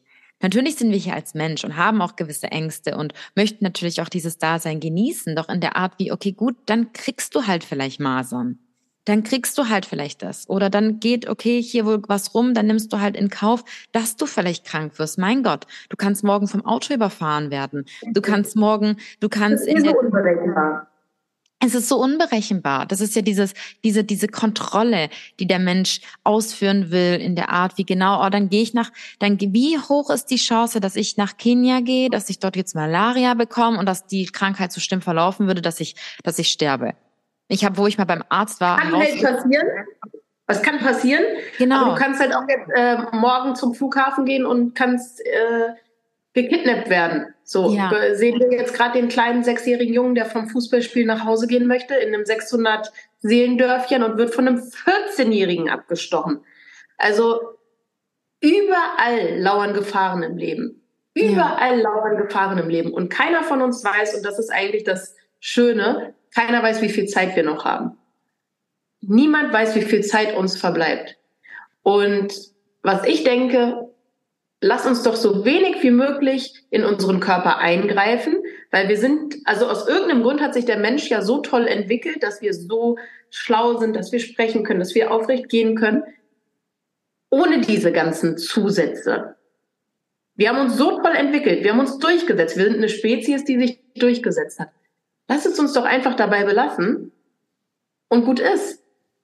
Wir können ja auch die aktuellen Zustände, die wir jetzt haben auf der Welt, können wir doch auch nicht mit 1940 vergleichen, wo Kriegszeiten waren, wo die Leute keine Hygiene hatten, wo sie keine Nahrungsmittel hatten, wo sie verdrecktes Wasser hatten, wo sie fast gestapelt aufeinander geschlafen haben, wo sie gefroren haben.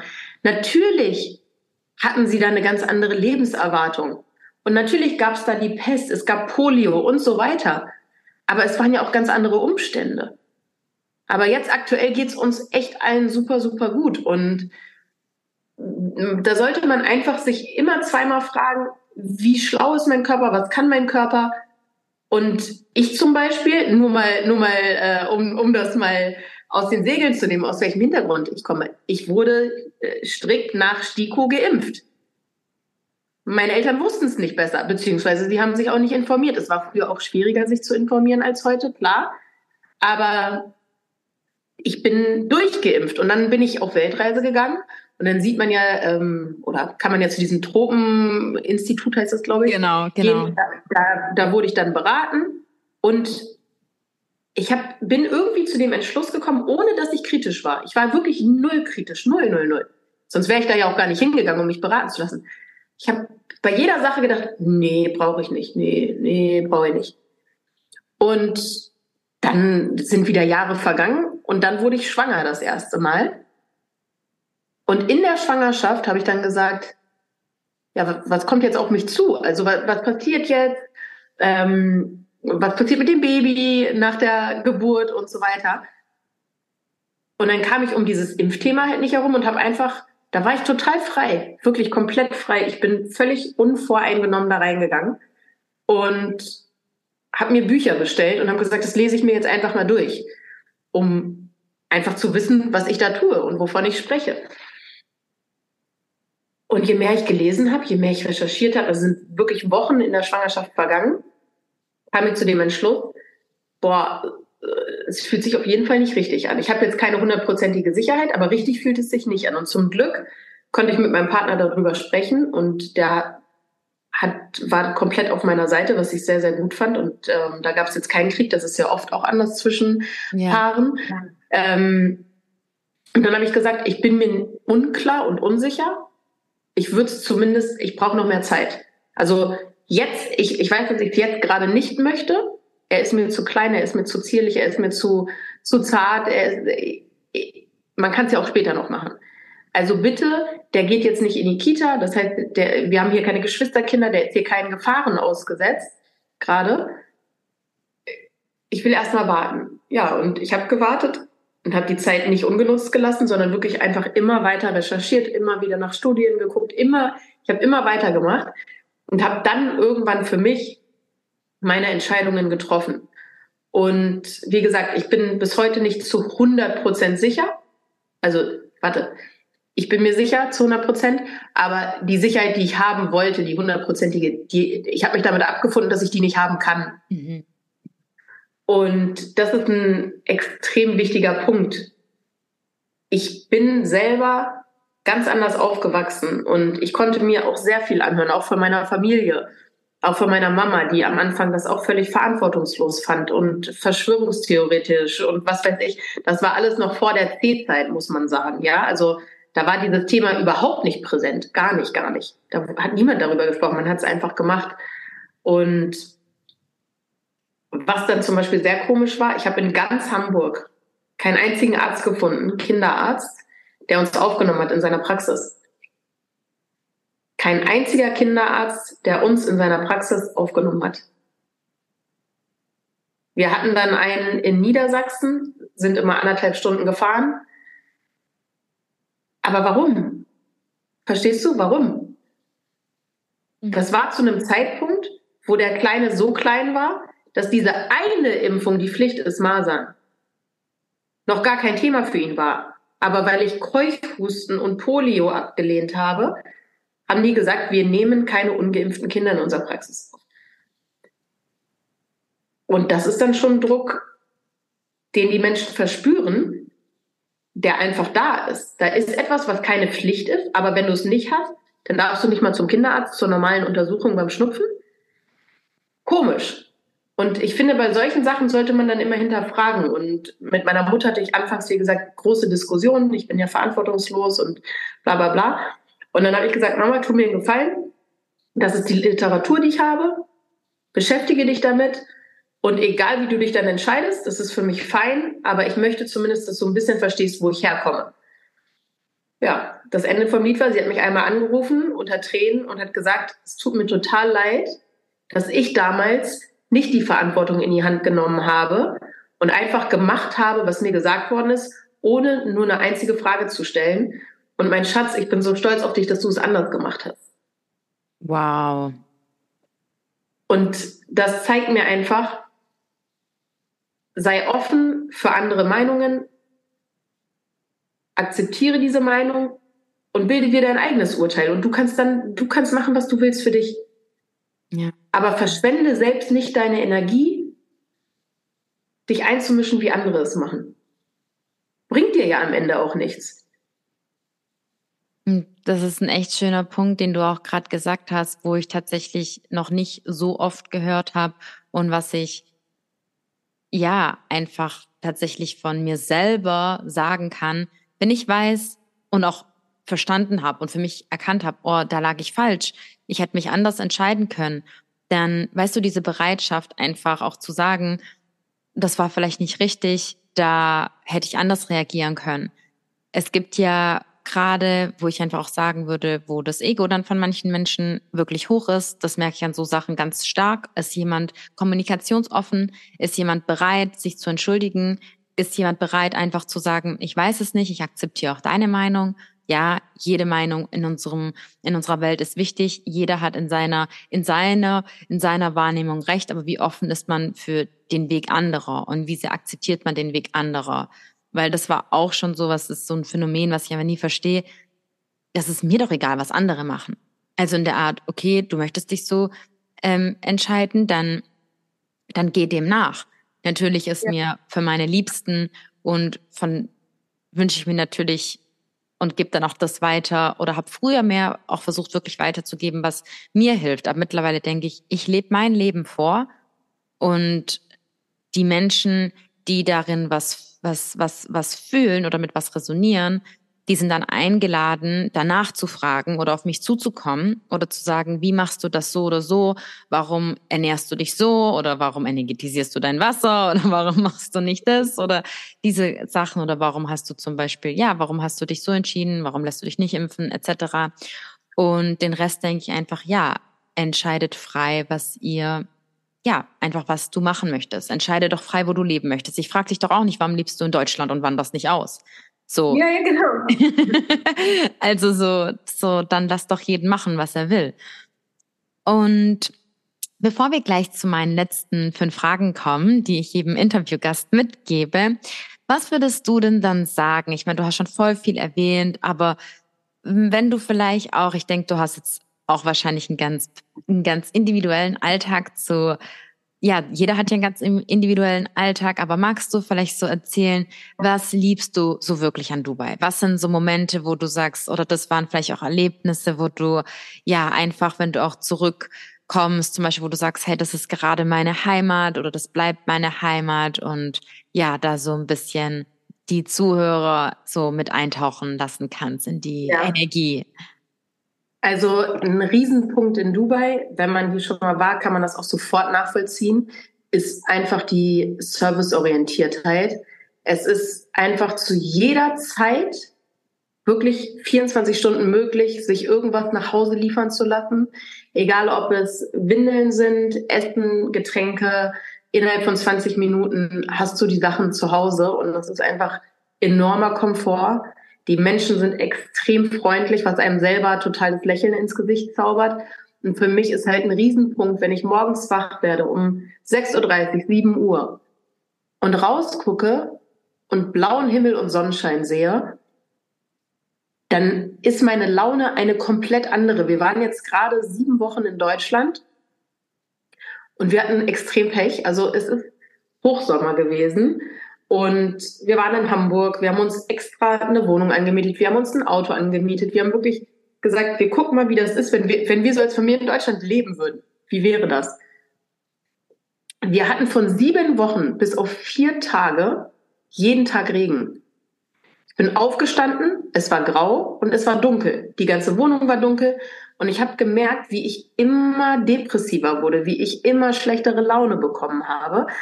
Hinzugefügt, dann geht man vor die Tür, ey, geh mal aus dem Weg, nur so. Man wird nur ich habe wirklich Sachen erlebt, ich habe das auch in meinen Stories geteilt, ich habe mich vor meinen Kindern geschämt. In was für einer Welt wir da leben. Mit Beleidigung und allem drum und dran. So unangenehm, die Leute sind so ungeduldig.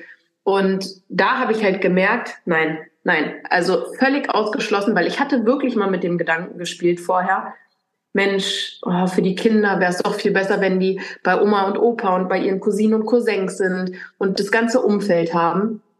Nein.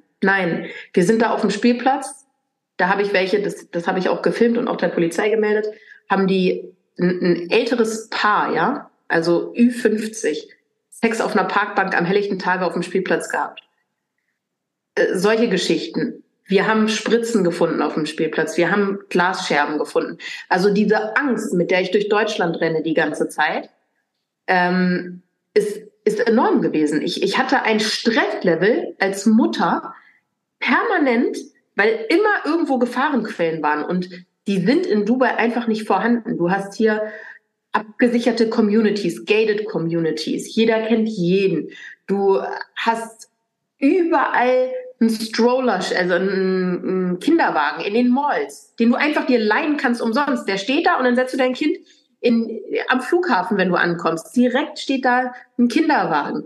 Und das sind einfach Sachen, die sind so clever und so klug durchdacht, die das Leben so viel einfacher machen. Also das ist wirklich so dieser Satz, den ich übergeordnet sagen kann.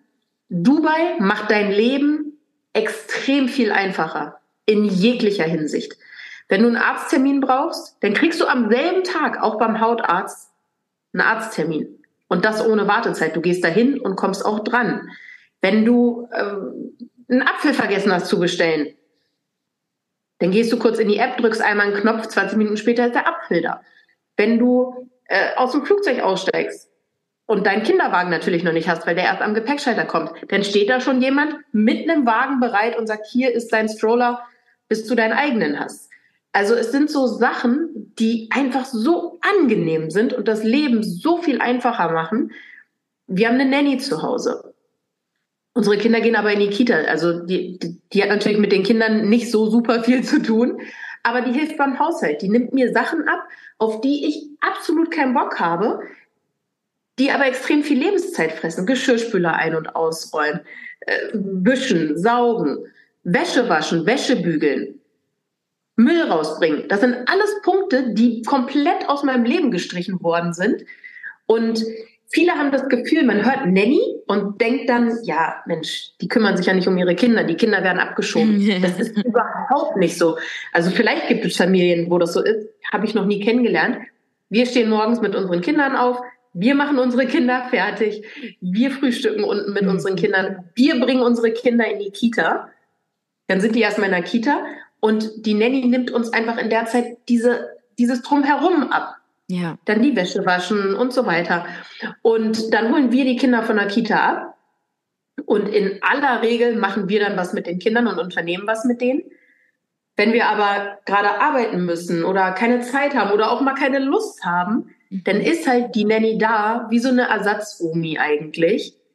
Und auf die kann man sich verlassen. Und die geht dann mit den Jungs raus. Die geht auf den Spielplatz, die unternimmt was, die geht zum Schwimmen, was auch immer. Und vor allem, wenn wir mal abends zum Beispiel was machen wollen, ist sie da. Man muss sich vorstellen, wir sind ja hier in Dubai und wir haben ja niemanden. Wir haben ja keine Oma, die man anrufen kann oder keine Tante oder Cousine. Und dann ist es doch umso schöner, eine feste Person zu haben, die Familienmitglied ist, die immer hier ist, immer dieselbe Person, der man vertraut, die Kinder kennen, die einen immer unterstützen kann. Wir bringen die Kinder ins Bett. Wir wollen in die Mall was essen gehen in Ruhe. Kein Problem. Sie ist ja hier. Wenn die Kinder wach werden, ist jemand da. Also das sind einfach wirklich Sachen, die das Leben so extrem viel einfacher machen. Hier funktioniert alles über Apps. Es gibt nicht mal Briefkästen. Ja, Leute, es gibt keine Briefkästen. Ja, das liebe ich. Oh mein Gott. Keine bösen Briefe. Ich kriege keine Post. Keine Warnungen. Sowas gibt's hier gar nicht. Also das sind dieser Stress, den man woanders hat, in Deutschland bei mir, den gibt's nicht mehr. Und dadurch verbringe ich viel, viel mehr, viel, viel intensivere und viel, viel stressfreiere Zeit mit meinen Liebsten. Und das ist mir halt so viel wert. Und das habe ich jetzt, als ich in Deutschland war, gemerkt. Oh mein Gott, mein Stresslevel war permanent so groß, so groß. Die Kinder, die wollten mit Mami spielen und haben am Rockzipfel gezogen. Ich musste aber eigentlich gerade die Wohnung putzen. Dann werde ich genervt, weil die Wohnung ist dreckig und die Kinder, die nerven mich. Und dann steigt das so automatisch auf, dass man so genervt und gestresst ist, weil man seinen Alltag nicht richtig bewältigen kann oder die To-Dos, die man hat, nicht schafft. Ja, und dann komme ich hier nach Dubai, habe wieder meinen Alltag, alles läuft und ich weiß, es passt einfach alles. Es passt einfach. Und für uns persönlich, ich kann wirklich nur für uns sprechen, es war der beste Schritt, den ich für meine Familie machen konnte und auch für mich selber. Ich liebe es hier. Ich möchte hier so schnell nicht wieder weg. Es gibt gewisse Personen, die ich vermisse. Und eine Person ist mein Bruder, den ich extrem doll vermisst habe. Das hat mir wirklich sehr geschmerzt, ihn nicht hier zu haben. Aber der wohnt mittlerweile auch seit einem Dreivierteljahr hier. Also der ist gekommen, um zu bleiben. Er war einmal hier und hat gesagt, ich fliege gar nicht mehr zurück, das war's. Und ja, es wäre natürlich ganz schön, wenn meine Mutter noch kommt und meine Cousine wäre auch noch ganz toll. Und eine Freundin hätte ich auch noch gerne hier, eine bestimmte. Aber ich denke mal, über kurz oder lang wird sich das auch so entwickeln, dass die Leute hier zu uns ziehen. Und dann spricht für mich nichts mehr dafür, dass ich da irgendwie in Deutschland, dass ich dem da noch nachtrauern muss oder so. Wir hatten das eigentlich vor, dass wir schon immer im Sommer 6 Wochen in Deutschland sind. Aber nach diesem Sommer haben wir entschieden, dass wir es nächstes Jahr auf 2 Wochen beschränken und ansonsten einfach Urlaub irgendwo anders machen, in Spanien, in der Türkei oder sonst irgendwo. Thailand waren wir auch dieses Jahr. Aber dieses lange Deutschland, wir haben gemerkt, dass es uns, das gibt uns nichts, außer dass wir sehr, sehr gestresst sind und das auch an unseren Kindern ausgelassen haben. Und das wollen wir nicht mehr. Ja, wow, was für eine Story und wie schön mit dem, was du geteilt hast, mit, ja, dass dann die Familie dann ja auch zu sich rüber zu holen. Und das ist auch ganz spannend, auch wenn ich Besuch bekommen habe in Dubai, meine Schwester war auch mal da, die möchten tatsächlich nicht mehr gehen. Also das ist so wirklich, wenn man da einmal so in diesen Bann kommt, die dann wirklich merken, wow, also ja, was ist, und da war ich ja dann auch so inspiriert, gerade wo ich ja auch dann auch überlegt habe, okay, drittes Jahr oder nicht. Und was ich so krass gemerkt habe vor der Zeit, wo ich dann ausgewandert bin, wie ich mich beeinflussen lassen habe von dem, was andere denken. Oh, ich es als Yogalehrerin, als naturverbundener Mensch, spirituell. Ich habe damals, also ich habe einiges in meinem Leben auch an Hate und an Mobbing etc. abgekriegt, was damals Leute geteilt haben wie, möchte gern naturverbundene Menschen gehen jetzt in so eine Fake-Stadt. Und das hat mich getroffen, dass ich dachte, wow, und jetzt beeinflusse ich wirklich mein Glück, mein Leben oder traue mich nicht zu zeigen, dass ich einfach rausgebrochen bin und dafür gearbeitet habe, mich aus diesem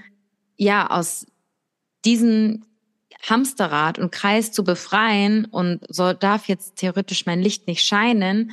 Und das war, wo ich so erkannt habe, dass es so eine eigene Selbstsabotage war vor dem Glück und diese Fülle anzunehmen. Aber wie du sagst, dass manchmal denkt, kann das so schön sein? Wo ist der Fehler? Also auch in der Art vorhin, was du gesagt hast, Dubai ist jetzt zum Beispiel so behindertenfreundlich. Also ich glaube, es ist sogar das mit behindert so gebaut, dass es sogar am behindertenfreundlichsten ist. Also gerade bezüglich auch, wenn man mit einem Rollstuhl fährt, meine ich tatsächlich. Ja, Von ja. den Wegen und allem gibt es ich glaube, es ist sogar mit einer der wenigsten Städte auf der Welt, wo man manchmal dann denkt, wo ist der Haken? Und das ist eben auch einfach alles nur ein Glaubenssatz, dass wir Menschen denken, das Leben muss hart sein, wir können nicht in Fülle leben, es kann uns nicht gut gehen, man muss so viel für die Arbeit machen, etc. Und was hast du denn für einen Haken gefunden bisher? Also das ist, ich frage immer gerne Menschen, weil ich bin ja jetzt seit knapp 3 Jahren hier und ich habe ihn halt immer noch nicht entdeckt.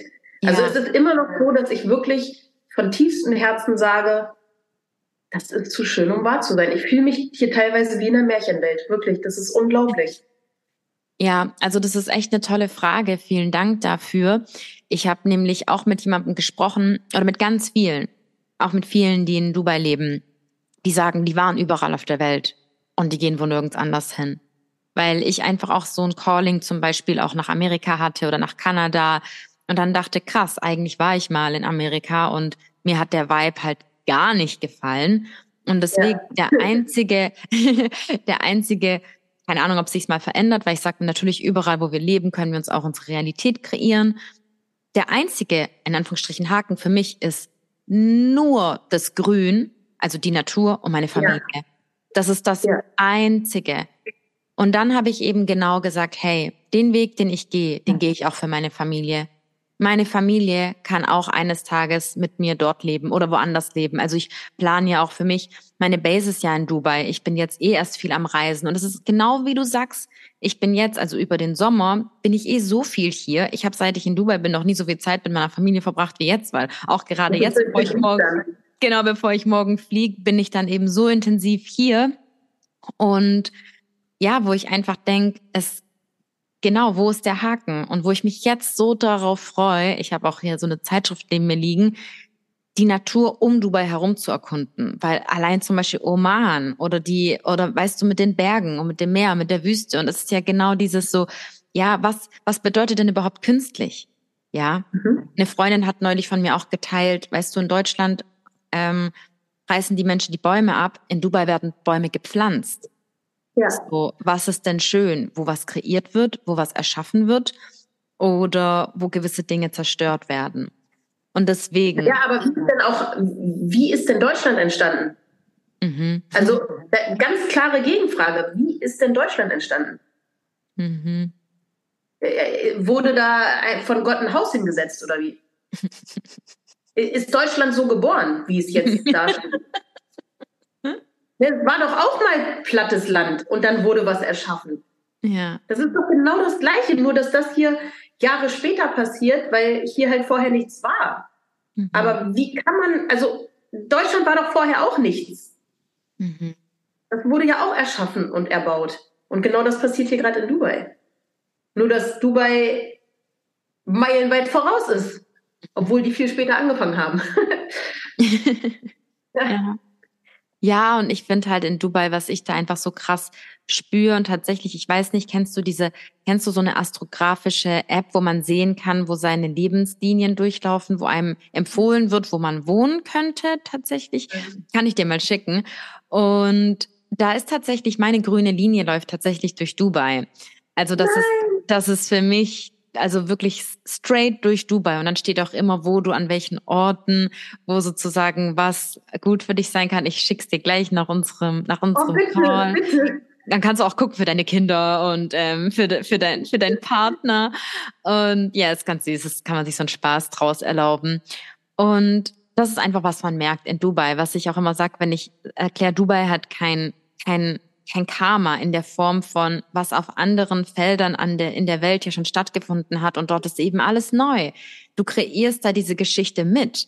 Und ich denke einfach, ich meine, Dubai plant ja auch in 10 Jahren, also ich meine, was die ja für eine Vision haben und von wegen auch keine Autos in gewissen Bereichen und Grün und Nachhaltigkeit etc.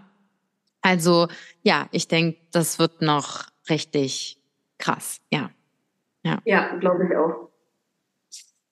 Und entweder man ist Teil davon und kreiert jetzt mit, wie du gerade sagst, oder man lässt diesen Trend halt an sich vorbeiziehen. Jeder, wie er mag. Aber jeder, der mit dem Gedanken spielt, nach Dubai auszuwandern, ich sage immer wieder, macht es, habt keine Angst davor, ihr könnt nicht scheitern.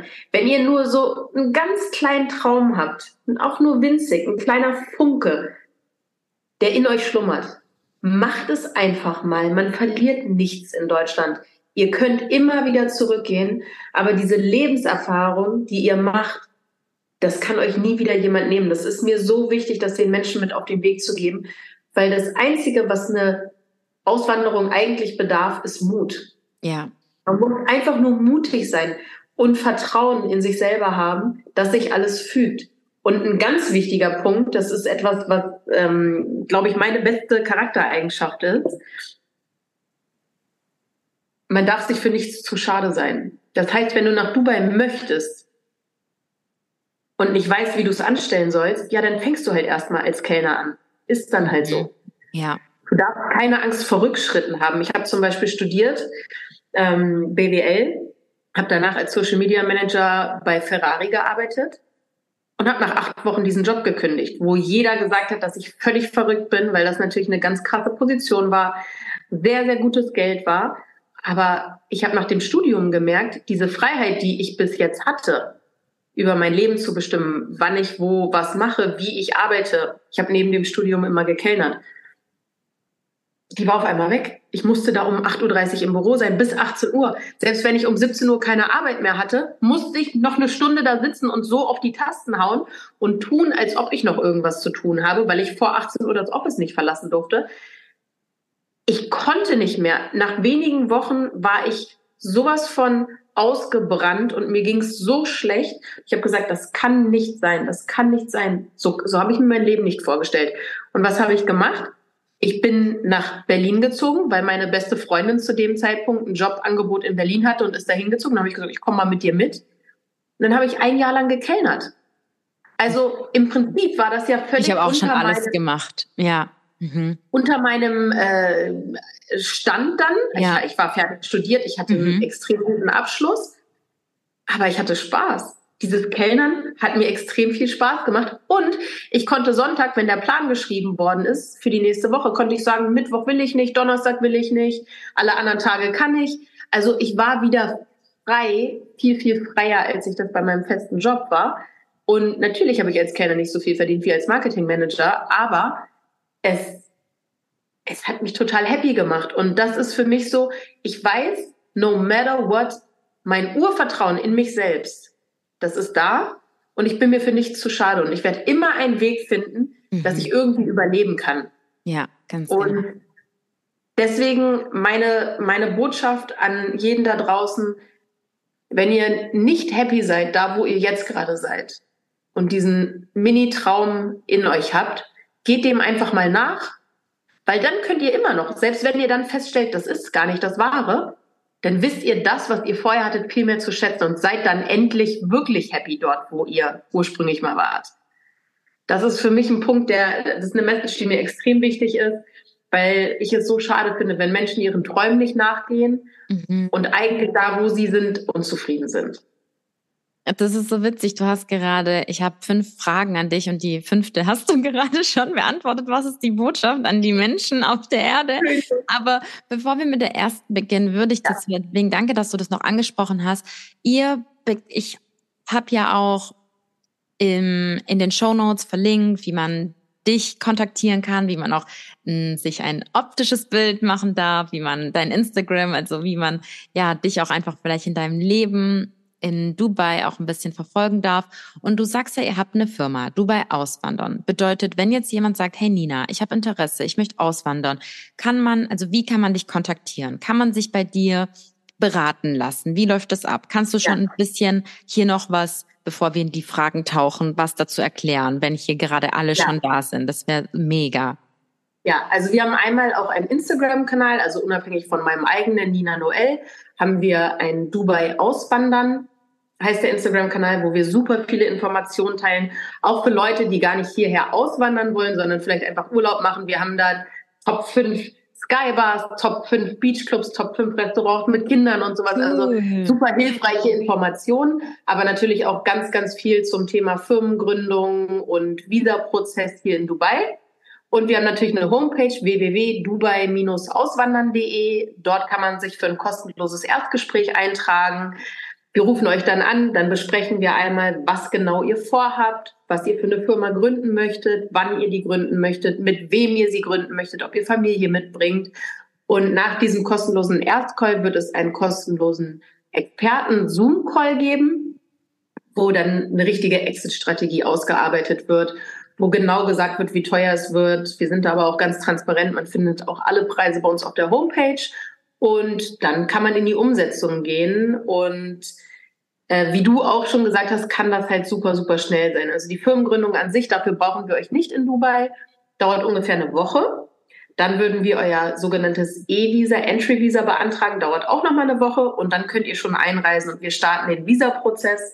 Je nachdem, ob per Express oder normal, sind das dann 1 bis 3 Wochen in Dubai, die man euch vor Ort benötigt für den Medical Check Biometrics und dann seid ihr schon durch. Also das geht tatsächlich, wenn ihr wollt, alles sehr, sehr, sehr zügig. Schön. Ja, also für alle, ich weiß nämlich tatsächlich, ich kenne auch aus meiner Community und auch Menschen oder auch persönlich, also tatsächlich Bekannte, die auch mit dem Gedanken spielen, auszuwandern. Deswegen ist das mega schön. Ich habe jetzt erst mal auch eine Adresse, wo ich dann natürlich weiterempfehlen kann. Deswegen vielen Dank für die Infos, dass da jeder, wie du sagst, sich vielleicht auch einfach mal beraten lassen kann, wenn man dieses Calling fühlt. Wenn man sagt, hey, da ist was, ich resoniere mit was. Vor allem manche verfolgen ja auch meinen Podcast schon eine ganze Weile und ich denke, dass viele auch interessiert sind an gewissen Dingen oder selber den Ruf haben, was zu machen. Und genau, also vielen Dank für die Infos.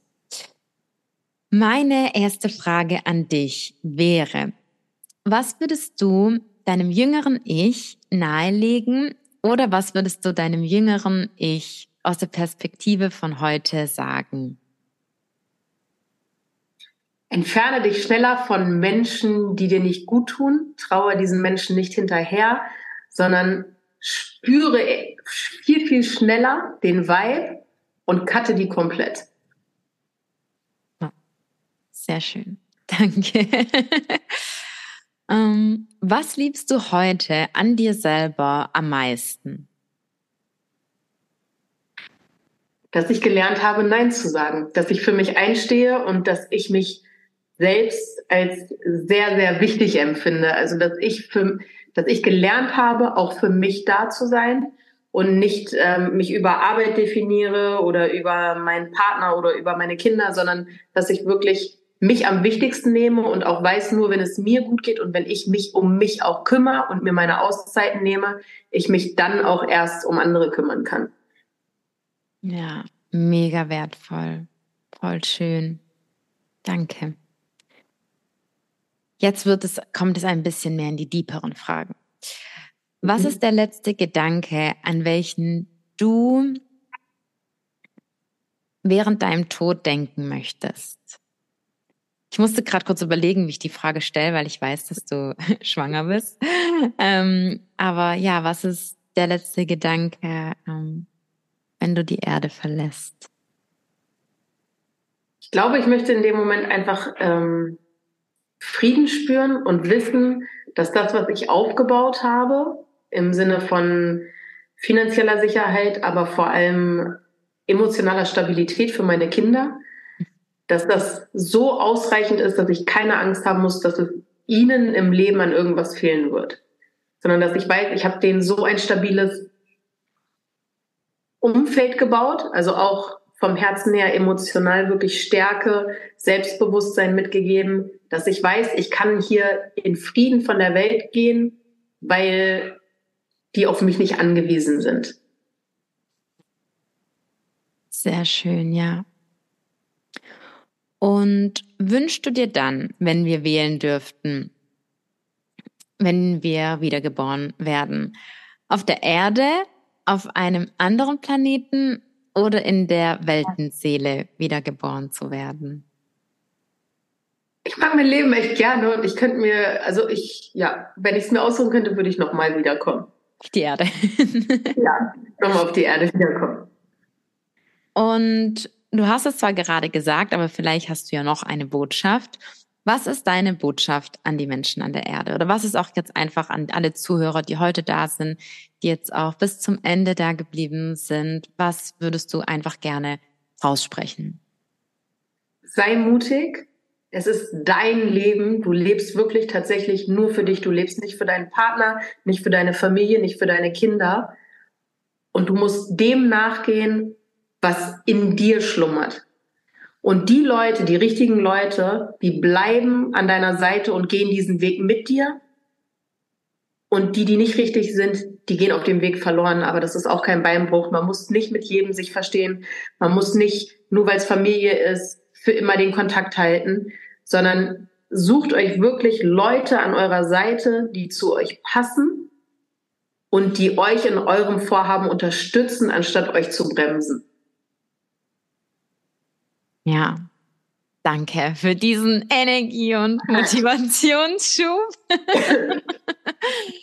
Ja, Nina, vielen, vielen, vielen Dank für für deine Zeit, für diese wertvollen Infos, die du geteilt hast. Es war richtig, richtig schön, dich heute hier zu haben. Und ich bin mir ganz sicher, dass viele Zuhörer ganz viel mitnehmen durften. Und vielen Dank. Ja, vielen Dank, dass ich eingeladen worden bin von dir. Und ich hoffe, dass wir es noch schaffen, vor der Geburt uns hier auf ein Käffchen zu treffen, wenn du endlich hier bist. Ja, ich hoffe auch. Ja. Okay, meine Liebe. Also, meine lieben Soul Sisters und Soul Brothers, Ihr dürft einmal direkt in den Shownotes nach unten scrollen und auf Nina ihr Profil gehen. Voll gerne, wenn du auch persönlich was mit Nina teilen möchtest, dann fühl dich frei, ihr zu folgen, fühl dich frei, ihr eine Nachricht zu hinterlassen. Vielleicht hat sie dich ja auch zu was ganz Persönlichem inspirieren dürfen. Und wenn du daran interessiert bist, auszuwandern und hier das Calling fühlst, dann fühl dich total frei und dann lade ich dich ein, einen Termin mit ihr zu vereinbaren und einfach mal zu hören und dir ein Bild davon zu machen und den Mut zu fassen und zu erkennen, dass Veränderung gar nicht so schwer ist, wie uns unser Ego und unser Verstand und unsere Komfortzone so oft erzählen will. Und wenn du im Oktober in deinem Feld etwas verändern und bewegen möchtest in diesem neuen Monat, der bevorsteht, lade ich dich ein, und zwar nun in der neuen Anmeldephase, meine Online-Schule Move to Your Dreams zu besuchen und dich zu den Gruppencoachings einzutragen. Ja, in den nächsten Monaten erwarten dich Themen von, wie du deine Glaubenssätze zu deinen Eltern bearbeiten kannst, wie du allgemeine Glaubenssätze, universelle Glaubenssätze, die durch das kollektive Bewusstsein, nämlich auch in jedem individuellen Bewusstsein gespeichert sind, lösen kannst, verändern kannst, wie du toxische Muster und Beziehungen erstmal verstehen kannst, erstmal zu verstehen, ob du in toxischen Beziehungen bist, um diese dann zu durchbrechen, zu verstehen, wie die männliche und weibliche Energie funktioniert und wie du in deinem Leben die männliche und weibliche Energie richtig anwenden kannst, um zu verstehen, was du in deinem Leben noch für Schutzschilde aufgefahren hast, warum du gewisse Schutzstrategien anwendest oder gewisse Traumareaktionen an den Tag legst in Form von, warum reagierst du auf gewisse Trigger so oder so. Was bedeutet Schattenarbeit? Wie kannst du im Dezember mit der Kraft der Rauhnächte Schattenarbeit und tiefe Inner Work nutzen, um dein Licht zu stärken? Wie kannst du Ego-Muster durchbrechen, um deinen eigenen Lebensweg zu finden? Und die Gruppencoachings, wenn du dich zu den Gruppencoachings einträgst, bist du ein ganzes halbes Jahr dabei. Mindestens, wenn du möchtest. Und in 2024 steigen wir dann ein, in wie du deinem inneren Calling folgen kannst, wie du deine Lebenspassion entdecken kannst, wie du dein Higher Self aktivieren kannst und deine Intuition trainieren, wie du ein gesundes und erfülltes Leben durch Biohacking leben kannst, leben darfst. Ja, was ist denn die richtige und individuelle Nährung von Körper, Geist und Seele? Wie kannst du Movement und Embodiment und Energiearbeit einsetzen? Deine Körpersprache verstehen und richtig einsetzen? Ja, wie ist deine Energie und dein Verhältnis zu Geld?